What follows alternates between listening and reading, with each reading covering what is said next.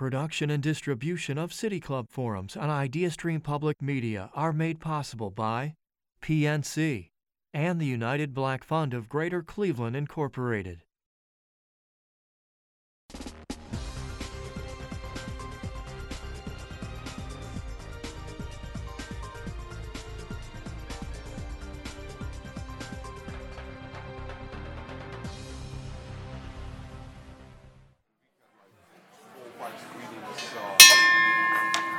Pardon me.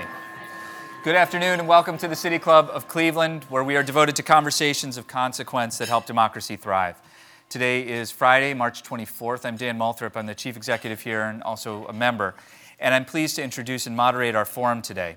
It's a conversation with two extraordinary filmmakers, Evgeny Afineevsky, Director of Freedom on Fire, Ukraine's Fight for Freedom, and Lesya Kalynska, Director of A Rising Fury.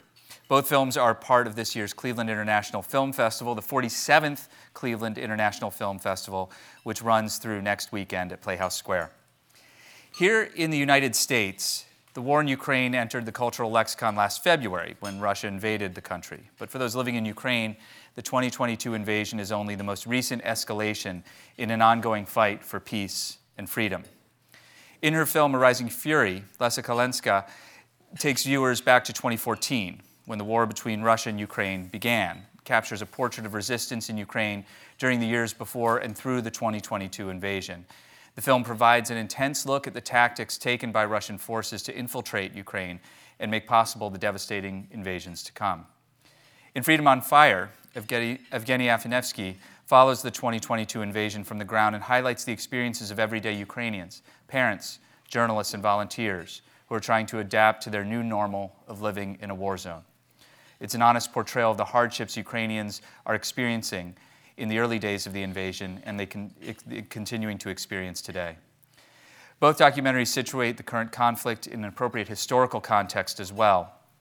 Not just the connection to the 2013 Maidan Revolution, but also the centuries of tension that have characterized the relationship between the Ukrainian and Russian states. We're going to talk about these films, the war, the struggles of the Ukrainian people, and the receptions these films have found around the world, from the Vatican to Tribeca to other places in between. If you have questions for our guests, you can text them to 330-541-5794. That's 330-541-5794. You can also tweet your question at the City Club, and our staff will work it into the second half of the program. Members and friends of the City Club of Cleveland, please join me in a warm City Club welcome for Evgeny Afineevsky and Lesya Kalynska.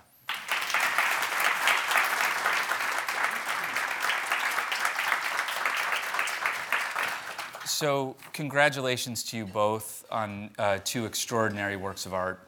And I'd like to ask you both to share with us the story of kind of why you made these films. And Lesya, I hope we can start with you. First of all, thank you everybody for your interest to Ukraine and Ukrainian cinema, and I'm so grateful and honored to be here in this historic place in City Club, and also we are very grateful to Cleveland Film Festival for hosting our film.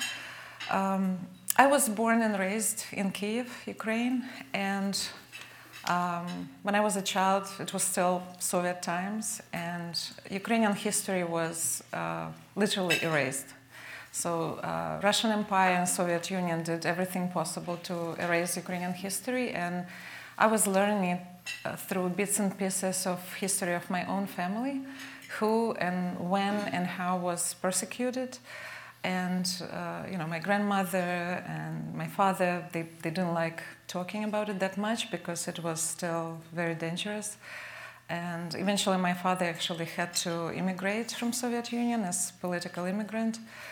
And I was really impressed by the revolution that is not that well known in America, Revolution on Granite, in 1990. I was almost a child, very young, but it impressed me so much. It felt like the history unfolding in front of your eyes, and this revolution actually had a big influence on proclamation of Ukrainian independence in '91. So at that time, I wanted to do something about that revolution, but I was too young. I was just writing some articles about it. And then later, when Orange Revolution happened, I was in New York making my first narrative film. I also couldn't make it. So when Maidan started, I just bought a ticket and flew to film the revolution. So I started filming in 2013, and then my co-director Ruslan Batitsky joined me, and our producer Steve Collins, our American producer in 2016, and our Norwegian producer Jonathan Borgli from Norway. So initially, I wanted to make a film about revolution. I was there day and night for the first all 3 months and after the revolution. But then one of our characters volunteered to go to the front line, Pavlo, and we just decided to continue. And we were basically continuing filming, waiting for Ukrainian victory, but it was just not happening for many years. So we just kept filming. We finished filming in 2022 when the full-scale invasion started. So basically it's like a 9-year journey, but our story starts in 2007 with our main character. He shared with us his photos. So basically our main character appears in the beginning as this young boy, and now he's gray. So for me, it was this attempt to create a film about contemporary Ukrainian history, about Russian invasion to Ukraine through the story of regular people, of everyday heroes, from the point of view of Ukrainians. Lesya Kalynska's film is A Rising Fury, and I'll just mention that it's playing tonight, Friday, the 24th, at 5 p.m. at the KeyBank State Theater as part of the film festival, the Cleveland International Film Festival. Evgeny Afineevsky, your film Freedom on Fire, Ukraine's Fight for Freedom, is screening on Saturday, the 25th at 2:20 in the afternoon. Tell us a little bit about why you made this film. It wasn't your first film about a revolution and political tension in Ukraine. In 2013, first of all, thank you everybody, and thank you for helping to spread the word and give chance for the voices of Ukrainian people to be heard across the country, and specifically here in Cleveland. In 2013, I found myself on Ukrainian Maidan, exactly like you, and combined a lot of cinematographers around me, and we did a movie called Winter on Fire, which literally captured amazing spirit of Ukrainian nation, unity, something that I, as the kid, never saw in my life, something that moved me, changed me. So 2013, 2014, I documented Ukrainian Maidan, or Revolution of Dignity, which really was the beginning of unification of the nation, and also, as we see today, was the beginning of the war. Because with the victory of Maidan, the real war broke in Ukraine. Putin unleashed his annexation of Crimea and invasion of Ukrainian territories. That's when the war started.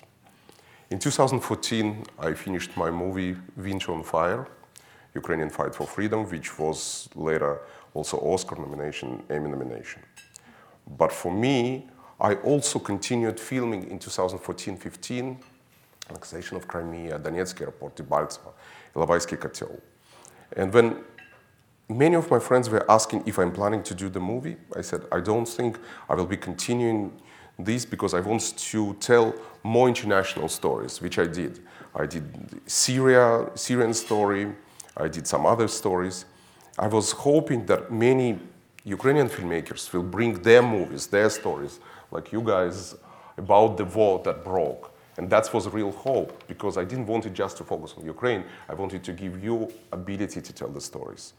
But you know, last year, at the beginning of 2022, I found myself in an interesting situation. Literally, from 2014 into 22, 8 years passed, and the world neglected the fact of the war. Not just neglected, the whole world was busy with many other issues, And you know what? Somehow 8 years of this war were neglected, which allowed to Putin, who was committing day by day crimes, war crimes, continue them. And not only continue them, unleash the full-scale war in February 2022. And realizing this fact, I not had a choice. I had a moral obligation to all my friends in Ukraine. I had moral obligation to go and continue my story that I left on Maidan and go back to Maidan and tell the whole story that happened between 14 and 2022. Something that the world unfortunately not was familiar. Something that the nation was struggling every day, fighting every day, but the world was kind of neglecting. And it also was very important to bring to the world some important lesson. Today and last year, it's still a lesson that we need to learn as the world community. It's a test for us. Because today China is aiming towards Taiwan, towards another democracy. So today we, as the democratic society, having a great moment in history to prove that we are all united. In 2013-14, these people united on Maidan and showed that the voice of the people can change the history. So that's why I immediately went back to Ukraine in 2022 and decided to show through the human stories, through the mothers, through the volunteers, through the doctors, what's happening there on the ground, and bring this to the world's eye to awaken people, to make them to wake up and stand for the democracy. Because when you will see your movie or my movie, you will understand Ukrainian people, through the history, through the centuries, were standing for democratic values.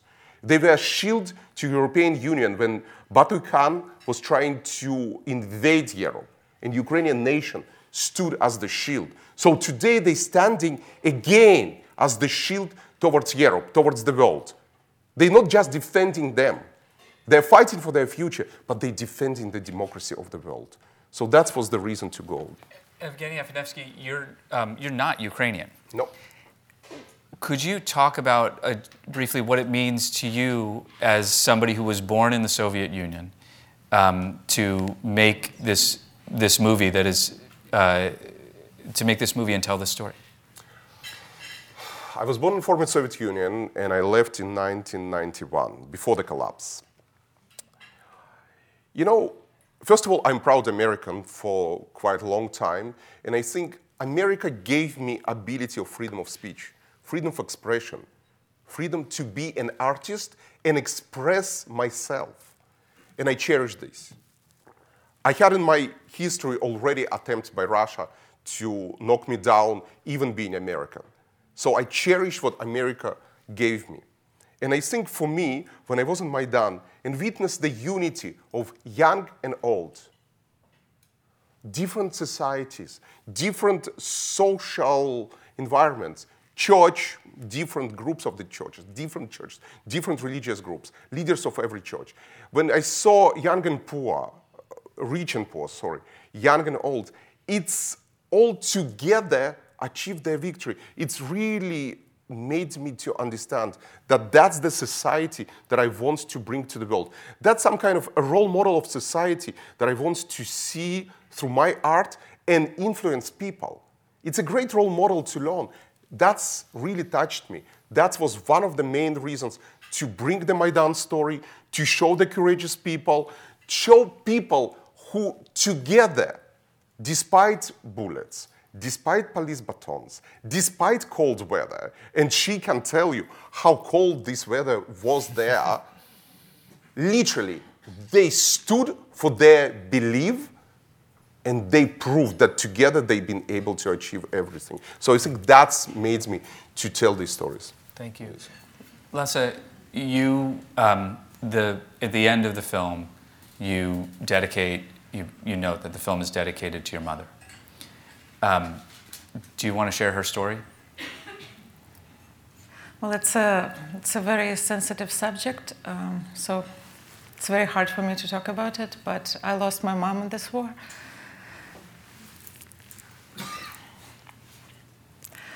So she was an established scientist, and endocrinologist. She didn't want to leave from Ukraine. She was there on every Maidan. She was there on the student revolution. She was there on Orange Revolution. And she was there during this Maidan. And she was a mother founder of Institute of Endocrinology, and she just didn't want to leave. She's like, what is going to happen to the science? Because science in Ukraine was in a big crisis. So we were there for 5 months right before the war and trying to convince her to come with us to America. And she said, no, I don't want to leave from my country.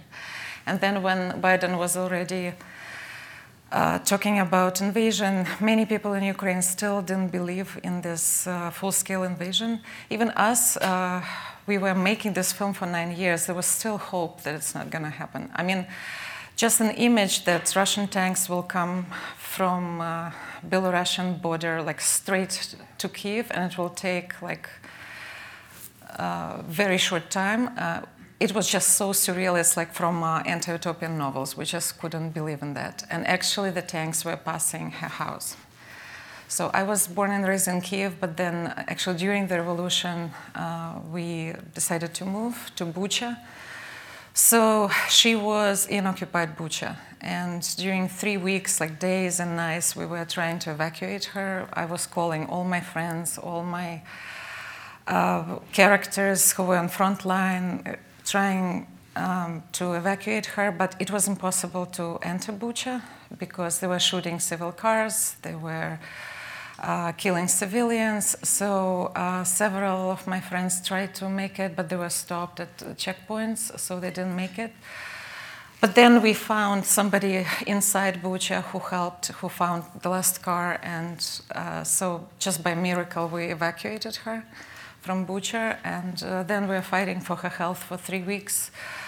And I was begging her not to watch news when Bucha was liberated, but she said it will be not fair. So she watched the news, and when she saw the news about gang rapes of women and children and executing people and torturing and destroying this beautiful little town, her heart stopped. So it's also very personal for me, and I think there should be international tribunal for war criminals, and it's very important because one of the last words that she said, how can you live in the world where such evil is unpunished? And I said, Mom, we have to punish them. I mean, they have to be, this war criminal should be punished for what they did, and also the democratic world have to make sure of it so other war criminals don't invade other countries. So we don't give them this example of, you can annex territories, you can invade other countries, you can commit war crimes against civilians. It should not happen ever again. And that's why it's very important, and I appreciate every filmmaker who risked their lives to make the stories about Ukraine nowadays. Thank you, Lesya. I should say, for the benefit of our listening audience on the radio, that Lesya Kalynska is a Ukrainian filmmaker. Her film, A Rising Fury, is playing tonight, Friday, March 24th at 5 p.m. at the Cleveland International Film Festival. Also with us is Evgeny Afineevsky, whose film Freedom on Fire, Ukraine's Fight for Freedom, will play tomorrow on the 25th. Both of your films, in many ways, and to just pick up, Lesya, where you just stated that that crimes should not go unpunished. Both of your films, in many ways, are exercises in truth-telling, in examining the truth and examining the nature of the truth, because there is so much disinformation involved in this war in particular, perhaps more so than other wars, and certainly in different ways than in other wars.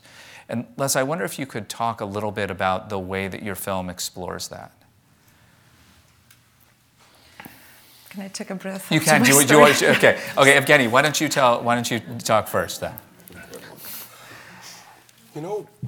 I think today's dictators took a great lesson from somebody who invented propaganda. And I'm talking about Putin successfully adapting the playbook of Goebbels, Joseph Goebbels, who invented this in 1939. Same Goebbels said, take a lie, big enough, repeat it over and over, and it becomes truth. And the same Goebbels also said that the truth is an enemy of the state, which not only Putin, but many others, I don't want to go through the list of the names, many others successfully adopted. I think since 2010, Russia started really to crunch the truth in former Soviet Union. And towards Maidan, we all, filmmakers who've been on the ground of Ukraine, we already saw how this untruthful propaganda that comes from Russian TV machines was successfully dividing families. I remember how when I was finishing Winter on Fire, I still was considering to do something, how the situation winning of Maidan divided families. I'm sure you're familiar with this thing because some families, older generation was watching Russian TV and younger generation was watching exactly what was happening on the ground, and the families were divided. And it's, again, another thing that these dictators learned from the ancient Rome, divide and conquer.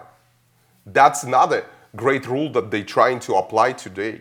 I can see how today propaganda of Russia trying to divide European Union from United States inside of the Europe, where they're trying to adopt different narratives against the United States. So in my movie, I specifically try to show that today's war that we are facing, it's World War III at the beginning. It's maybe a harsh statement that I'm doing right now, but until we will realize that every century gives us a dictator. In 1812, we had Napoleon, who had imperialistic ambition, and this imperialistic ambition ended badly. We know all of this. In 1939, 1945, we had another imperialist who tried to exercise his ambition, imperialistic ambition. We know how it ended. Today, I guess this century gave us Putin. We know it will end badly, and yes, persecution will come. Maybe for him, maybe for all his gang. So I pray that it will literally come to him and all who was involved to this situation. But it's also important to remember that it's not just Putin responsible for that. It's also the society that allowed him to become Putin, to become this monster. Now, in my movie, I'm trying to emphasize that today's World War III is the hybrid war. You do have missiles, you do have bombs on the ground that are killing people, but you also have a media, a camera that became a weapon. And it's important to remember that in today's world, propaganda not need visa. Propaganda can reach our borders and cross them without American visa. And we may sometimes not feel this, but it's surrounding us. It's easy piercing borders of European Union. So I try to emphasize this in my movie and to show contrast of both sides of this war. And it's important for me to show how the machine of propaganda is working against Ukraine and against the world. And you can see it in my movie. And for me, it's important because it's an essential part of this war. Something that we don't understand, but it affects us. And for us, it's important to understand how we can protect against the propaganda. Because we also, through the last years, saw how the propaganda works against us in elections. So I think it's important to remember that Russia unleashed this war against the world. And we are all affected by this. Thank you. Lesya. Thank you. Yeah, I want to continue what Evgeny just mentioned. We have to remember that totalitarian regimes of today are consolidating right now while we're having this lunch.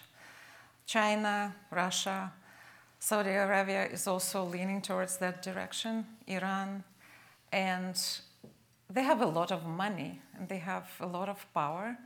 And it's easy to tell the lie, but it's very hard to tell the truth. They use millions and millions and millions and millions of dollars to create propaganda, to multiply lies. And we were witnessing it, right? Like how in 2013-14, the world was supporting Ukraine and Maidan.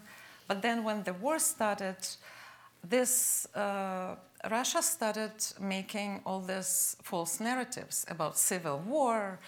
Suddenly when Ukraine became independent, Georgia became independent, Armenia became independent. Suddenly there were all these narratives that Ukrainians are fighting Ukrainians, Georgians are fighting Georgians, Armenians are fighting Armenians. So that's why they need Russian help, meaning Russian military invasion. So, and why I'm saying it's so hard to tell the truth, because we have this huge machine of Russian and Chinese propaganda, right? And what do we have in Ukraine? We have a couple of documentarians. Independent filmmakers. Yeah, it's funny, but it's not funny. Basically, I started filming Maidan just with the help of my family.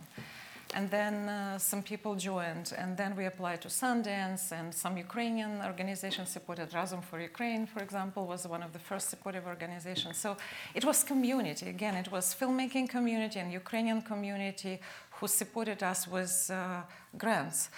But how do you fight with independent filmmaking against such machine? So I felt during all these years, and it was one of the reasons why it took so long to make this film, because after the revolution, during several years, it was so challenging to get any financing. And shooting a war is very expensive. I mean, filmmaking is expensive art, but filming a war, it's a very expensive process. You get a car, and then this car is unusable. You get equipment, and then equipment is destroyed. So, and you have a couple of filmmakers who are trying to make this film, risking their lives and trying to tell the truth. Also, just to tell this story, right now we have almost 500 hours of footage and many characters, and it was very challenging and very hard to choose which storyline are we keeping in the film and what are we cutting from the film. And understand the story was difficult. For example, we are unfolding the story of how Russian agents were manipulating and basically zombifying Ukrainian youth in the East, creating these military camps called Strike Ball, and actually turning Ukrainian boys from broken families into separatists. So, but nobody knew about it. It was this hidden strategy of hybrid war that the world was not aware about, and we were learning about it while filming. So to actually discover the truth, to film it, to make it happen, it takes years, a lot of effort. But to tell the lie, it's just, it's much easier for the regimes. What you've just mentioned is an extraordinary part of the story that you tell, and I want to describe a little bit. I realize that for those of you in the room here today, I think many of you understand the history. There's a lot of people listening on the radio who are Googling Maidan right now, and they're not sure how to spell it. And I think it's important to remember that there were these series of revolutions, and ultimately Maidan was a moment where the people of Ukraine were very clearly saying we are orienting ourselves towards Europe. They were carrying the flag of the European Union in the square, and that shifted everything and meant that that Yanukovych, who was aligned with Russia, was ousted. And a democratic revolution was actually in place, but that began a whole series of efforts by Russia to undermine those efforts. And you've just described this thing, and from my understanding, Russia was sending agents who were trying to recruit one of the characters in your documentary. And the strike ball that you mentioned is a sort of military training exercises where, sort of war games that young people would have, putting on military gear, pretending to be in the military and capturing each other's, going against one another, but really as a way to just build this sort of esprit de corps among a group of young people so that they could then sort of turn them into military tools, essentially. Is that accurate? Yeah. And that was happening throughout the East, the Donbass, and in these areas where we were then told by Russian propagandists that there were Nazis that they were fighting against. Right? That's the story? Yeah. Yeah. So we haven't mentioned Nazis until now, which is fun. And we haven't actually mentioned President Zelensky at all. And I wanted to point out that as large a figure as he is in the global kind of story, or the way the story is told to other nations, he doesn't figure prominently in the stories that both of you tell. Evgeny, I know he's instrumental to the narrative, but not to the story you tell.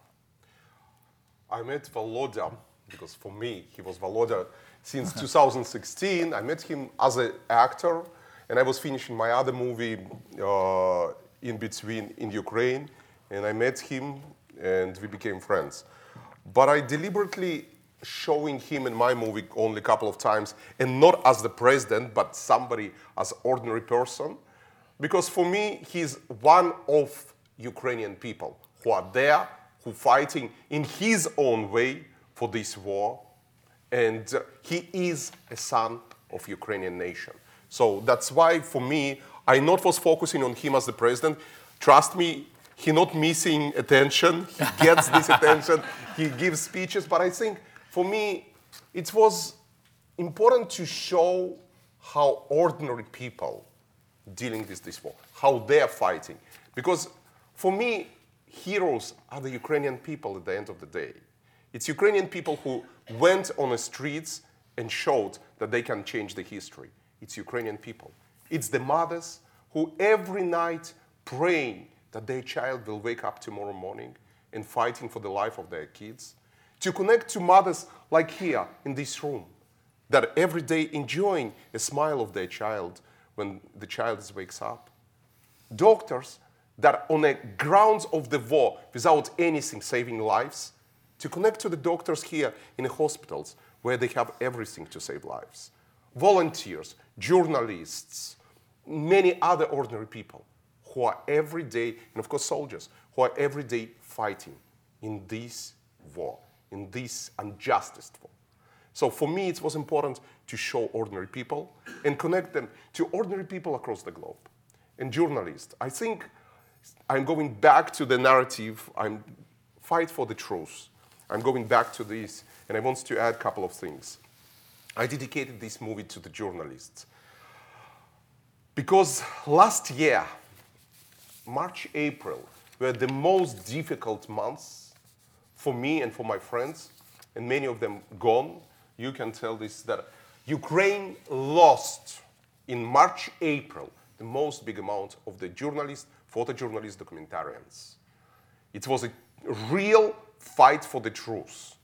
And Russia was hunting all of us there because Russia wanted to really destroy every voice of truth that trying to bring evidence of the war crimes.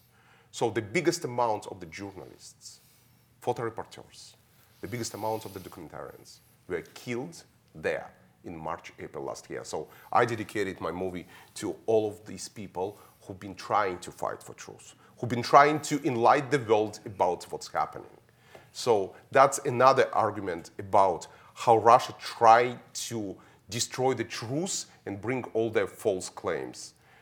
So, and another thing that I wanted to add to Lesya, because in Ukraine, the government supports only a small amount of filmmaking. It's really tough for them, and I've been there. I'm considering myself still American filmmaker. I've seen how difficult for them to make movies. It's really harsh because they are collecting money through the different campaigns, but it's all on them, through their families, through their friends, how they're making the movies. And we need to support them. I know that at the beginning of the full-scale invasion last year, I asked Netflix, who was presenting Winter on Fire since 2015, and Reed Hastings, the owner, gave first $1 million to Razom, and I knew that this literally helped to push things together. So really, we need to support independent filmmaking. We need to support Ukrainian voices who are trying not only to document the history, but to preserve the history. Because all totalitarian regimes trying to rewrite the history in their own ways. And it's important to preserve the history because we can finally learn from the lessons and prevent history to repeat itself. Done. We've got to go to questions from the audience right now. So if you do have a question, we'll have microphones out here. And I want to remind our listeners as well that we're joined by filmmakers Evgeny Afineevsky and Lesya Kalynska, whose films are playing at the Cleveland International Film Festival this weekend. We welcome questions from everyone, City Club members, guests, students, and those of you joining via our live stream at cityclub.org or our radio broadcast on 89.7 IdeaStream Public Media. If you'd like to tweet a question, you can tweet it at the City Club. You can also text your question to 330-541-5794. The number again is 330-541-5794, and our staff will work it into the program. Let's go to our first question, sir. It's actually not a question. I'd just like to correct the record, Dan. Thank you. You said that Yanukovych was ousted. He was not. He had an agreement with the opposition. It was brokered by Poland, the EU, to have an election in December of 2014. So Yanukovych, so the listeners might know, fled. His security abandoned him. He saw the writing on the wall. So he was not ousted because there were democratic processes at work. He fled. Perfect. Thank you. Appreciate the correction. Next question. Yes. What would you say to the U.S. politicians who say it's not in the best interest of the United States to support Ukraine? Lesya? I want to go first. Okay, yeah, I disagree, of course.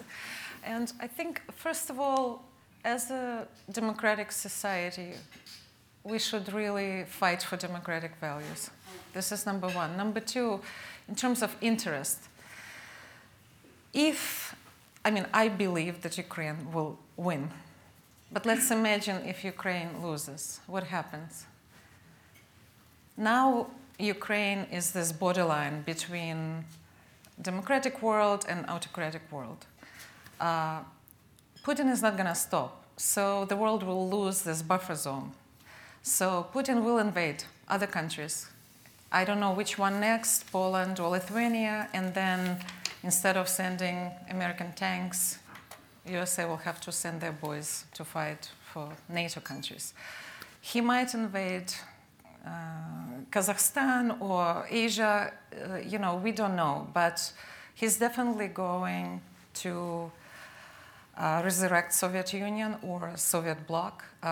We saw that he didn't stop after Chechnya.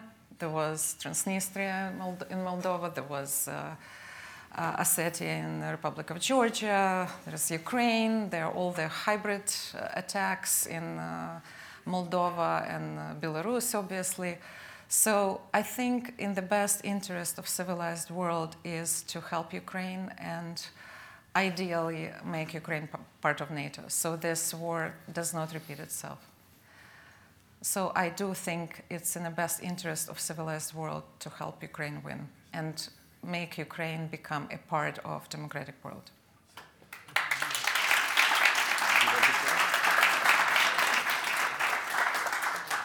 They already said many things. I just want to be more brief. I had a conversation with Michael McCall, congressman, who today is chairman of the Foreign Affairs Committee of the Congress. And Michael said, after watching this movie, Michael McCall, who was watching this movie at the Halifax Security Forum, he said, when we're helping Ukraine, we're helping America by literally fighting our enemy without losing even one American life. And it's true. Because at the end of the day, exactly what she said, if tomorrow Putin takes over Ukraine, next will be Poland, Baltics, Moldova, and many other countries. Exactly like Hitler in Second World War. That's the imperialistic desire. Now, if you will follow the Russian state news, you will literally hear from them talking about going towards all these countries. Plus, they threatened multiple times already Germany and many other European countries. So at the end of the day, their imperialistic desire is open, and they're talking about this. So it's in our best interest to help Ukraine win and destroy our enemy, because they already on our ground through the media, and I mentioned this before. So we need to prevent this. Now, there is also a serious nuclear threat, but I want to take a step back. It was a Budapest memorandum where we actually signed a guarantee to Ukraine to defend them. So how about that? We forgot about this. So we are responsible for them not developing certain type of weapons. So we, as the big brother, need to stand for them right now. It's our obligation. Next question. Well, first of all, thank you very much for your presentation and for your work. As a filmmaker, I'm sure you have a very unique perspective on the events. You see the granular details through the lens of the camera, but you also need to step back and see how those events unfolding in perspective of the modern history. And this brings me to my question.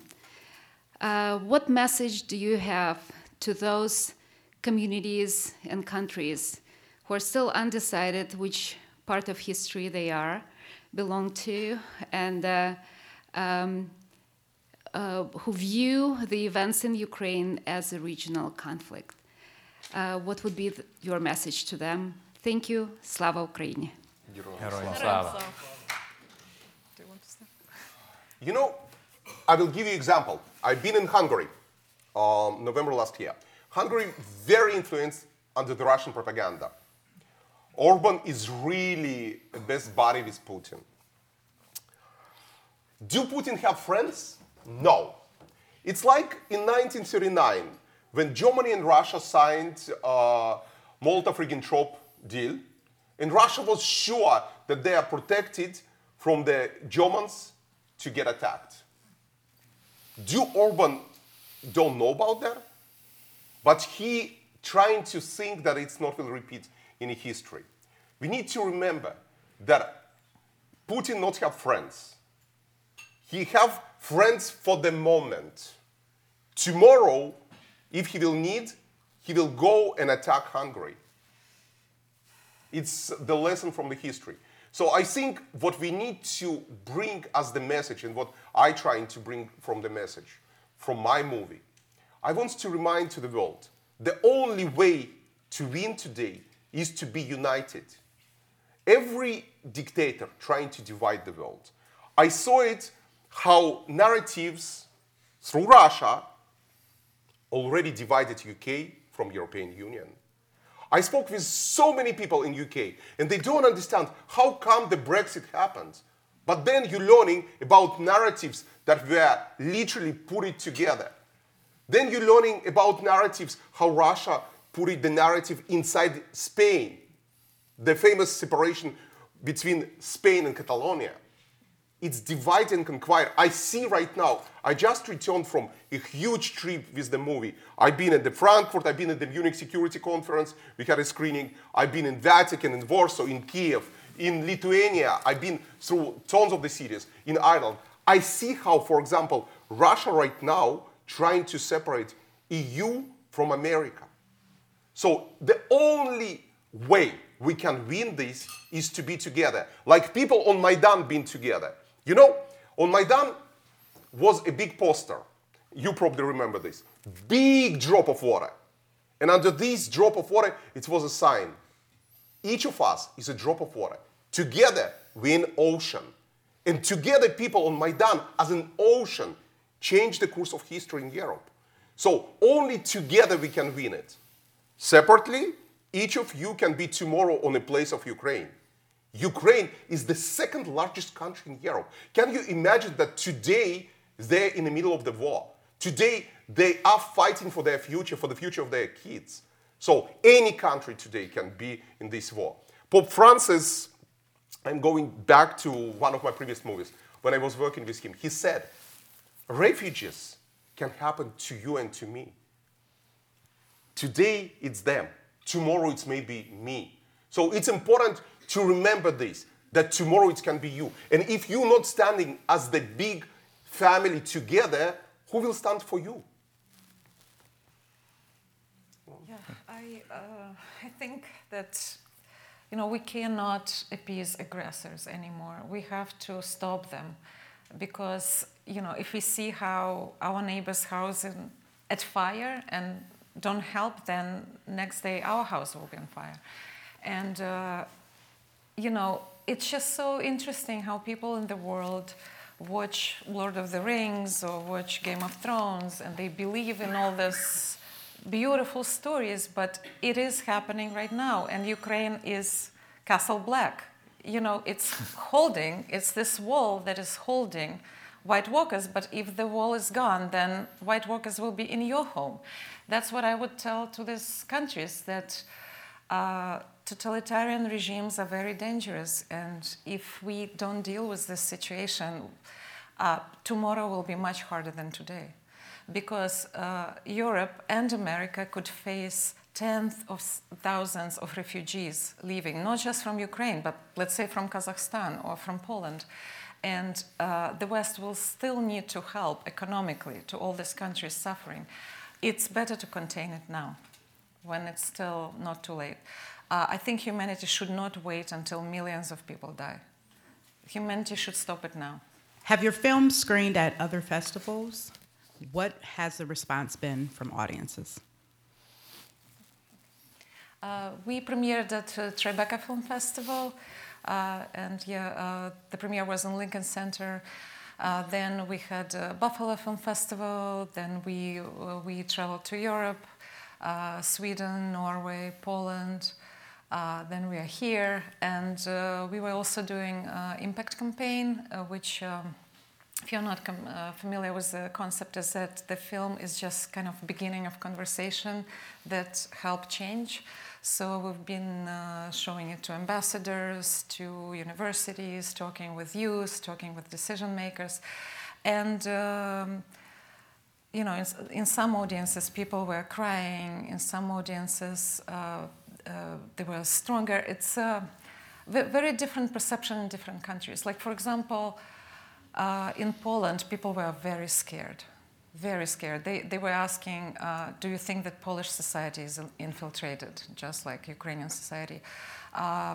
In Sweden, people were saying, we wish our cultural policy was different. We wish we put more financing into learning more about this part of the world, making more films about it. Norway is very familiar with the situation, like Finland as well. Like I remember in Norway, some Finnish guy came to me, he hugged me, and he's like, "Thank you for fighting for us." Wow. In America, some American veteran came and say, "When you next time in Ukraine, please tell your people that they're light of our civilization." It's like we've been receiving very warm reactions, and we are very grateful to America for supporting Ukraine, because you're supporting not just Ukrainian lives and Ukrainian protecting their land, but you're also supporting democracy itself.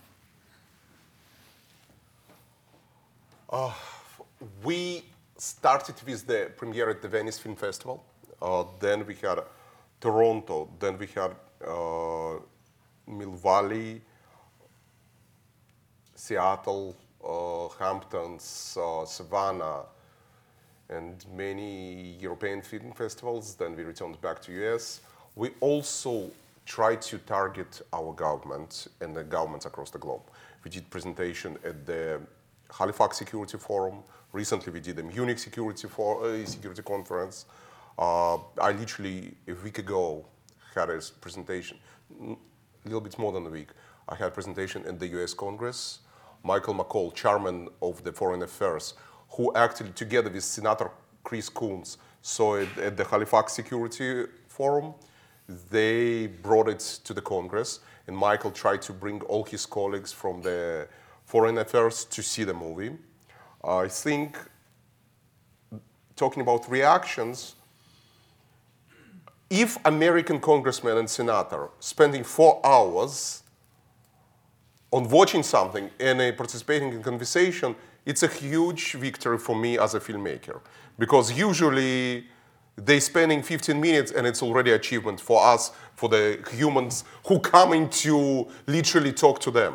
But we had an hour before the movie to our movie, and then our Q&A that they both were literally participating and listening. That was during the Halifax Security Forum. We just had Michael McCall day before he and I traveled to Kiev on the Munich Security Conference, when Michael literally was talking about prosecution and the crimes. And in fact, Michael on 21st of February was in Bucha, because with the Prosecutor General, he's working on a bill of the war crimes right now. So it was pleasant to see how the movie can impact politicians and awaken their consciousness. And I think what Lesya just mentioned, for us filmmakers, to have a movie that is AAA, activism, advocacy, and action, or creating a call for action, is really important thing. When we can create call for action, that the audience, and for me, at every Q&A, audience, somebody from audience always asking, how we can help, what shall we do to stop this madness? So I think for us filmmakers to see this reaction, and almost on every Q&A I had it, no matter if it's abroad in Europe or if it's here in the United States, it's a big achievement, because we can cause action from the ordinary people to do something for Ukraine, to do something for the Ukrainian people, or to do something on their local space, to call to their politician, or to call to somebody who can do something to contribute to stop this or to spread the true word about this situation, what's happening in Ukraine. So that's what was for our movie. If I may add just one more thing. I think Yes. what cinema can do something that news cannot. Cinema takes you where you've never been before emotionally. So of course, films educate, films show you, like for example, in our film, we start from 2007 and our last shot is from 2022. So we tell this big story, but we also make you feel like our main characters, because it's mostly cinema verite film. We were sleeping with them in the same rooms. We were with them during the massacre. It's just we are following our characters in this real cinema verite scene, so people can live the life of somebody else and feel it. And I think this is what is the power of cinema. I want to add something. Compared to the media and news, where you see bits and pieces sometimes, our movies have basically a full story. We are a comprehensive story. We are telling you a story from the beginning till the end, compared to the news that every day taking you to different small segments somewhere on the front lines. But the war is not just on the front lines. The war sometimes goes through the centuries. And for example, I bring in the whole beginning of the Kiev and Russia, and starting from there at a certain point, to literally bring the main point, again, against propaganda, that it's not Moscow started the first. It's Kiev and Russia. It's Kiev being older than any place in the former Soviet Union. And to go from there, educating the audience in a comprehensive story where you can go through these centuries and years and be witnessing this through the lens of our cameras. And like this, we can not only educate our audience, but keep them there, going through this history, living this history, and understanding the situation. Last question. Yes, you touched upon it, but can you elaborate a little bit about the refugee situation, please? Well, that's a very, very complicated issue, because many people left, and most Ukrainians left to Europe, but some of them are here. And for example, in Warsaw, it was overwhelming how Polish people were helping Ukrainians, taking them to their homes, and here as well. Actually, we screened our film in Richfield recently, and that was an effort to fundraise for refugees. So we raised about $50,000 that went back to Ukraine to build shelters in Western Ukraine for refugees from Mariupol and Bucha and other places. So yeah, this is another thing, that how film can become a beginning of conversation for the fundraisers, for different initiatives who can help refugees. And democratic societies should definitely address this issue with a big devotion. So we are going to leave it there. If you want to hear more from either of these filmmakers, I encourage you to go see the films at the film festival. This afternoon at 5, you can see A Rising Fury. That's Lesya Kalynska's film. It's at the KeyBank State Theater. And tomorrow afternoon at 2:20 in the Upper Allen Theater, Freedom on Fire, Ukraine's Fight for Freedom. Evgeny Afineevsky will be there. And if you ask him during the Q&A, he'll share the story about showing the film to the Pope. These 240 refugees from Ukraine. Right. It's extraordinary. So thank you both so much for joining us today. Thank you so much. Thank you.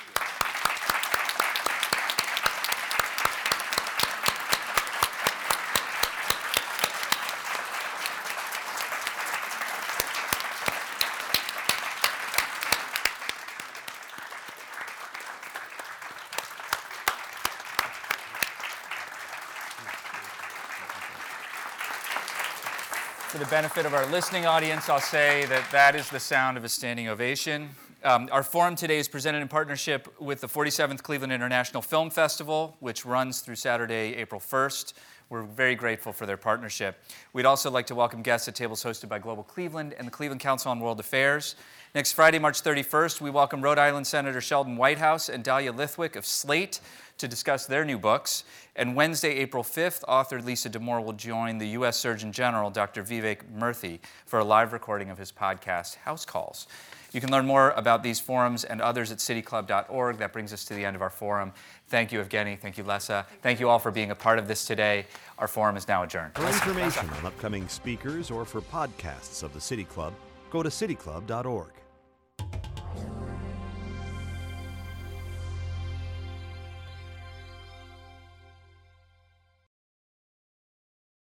Production and distribution of City Club forums on IdeaStream Public Media are made possible by PNC and the United Black Fund of Greater Cleveland, Incorporated.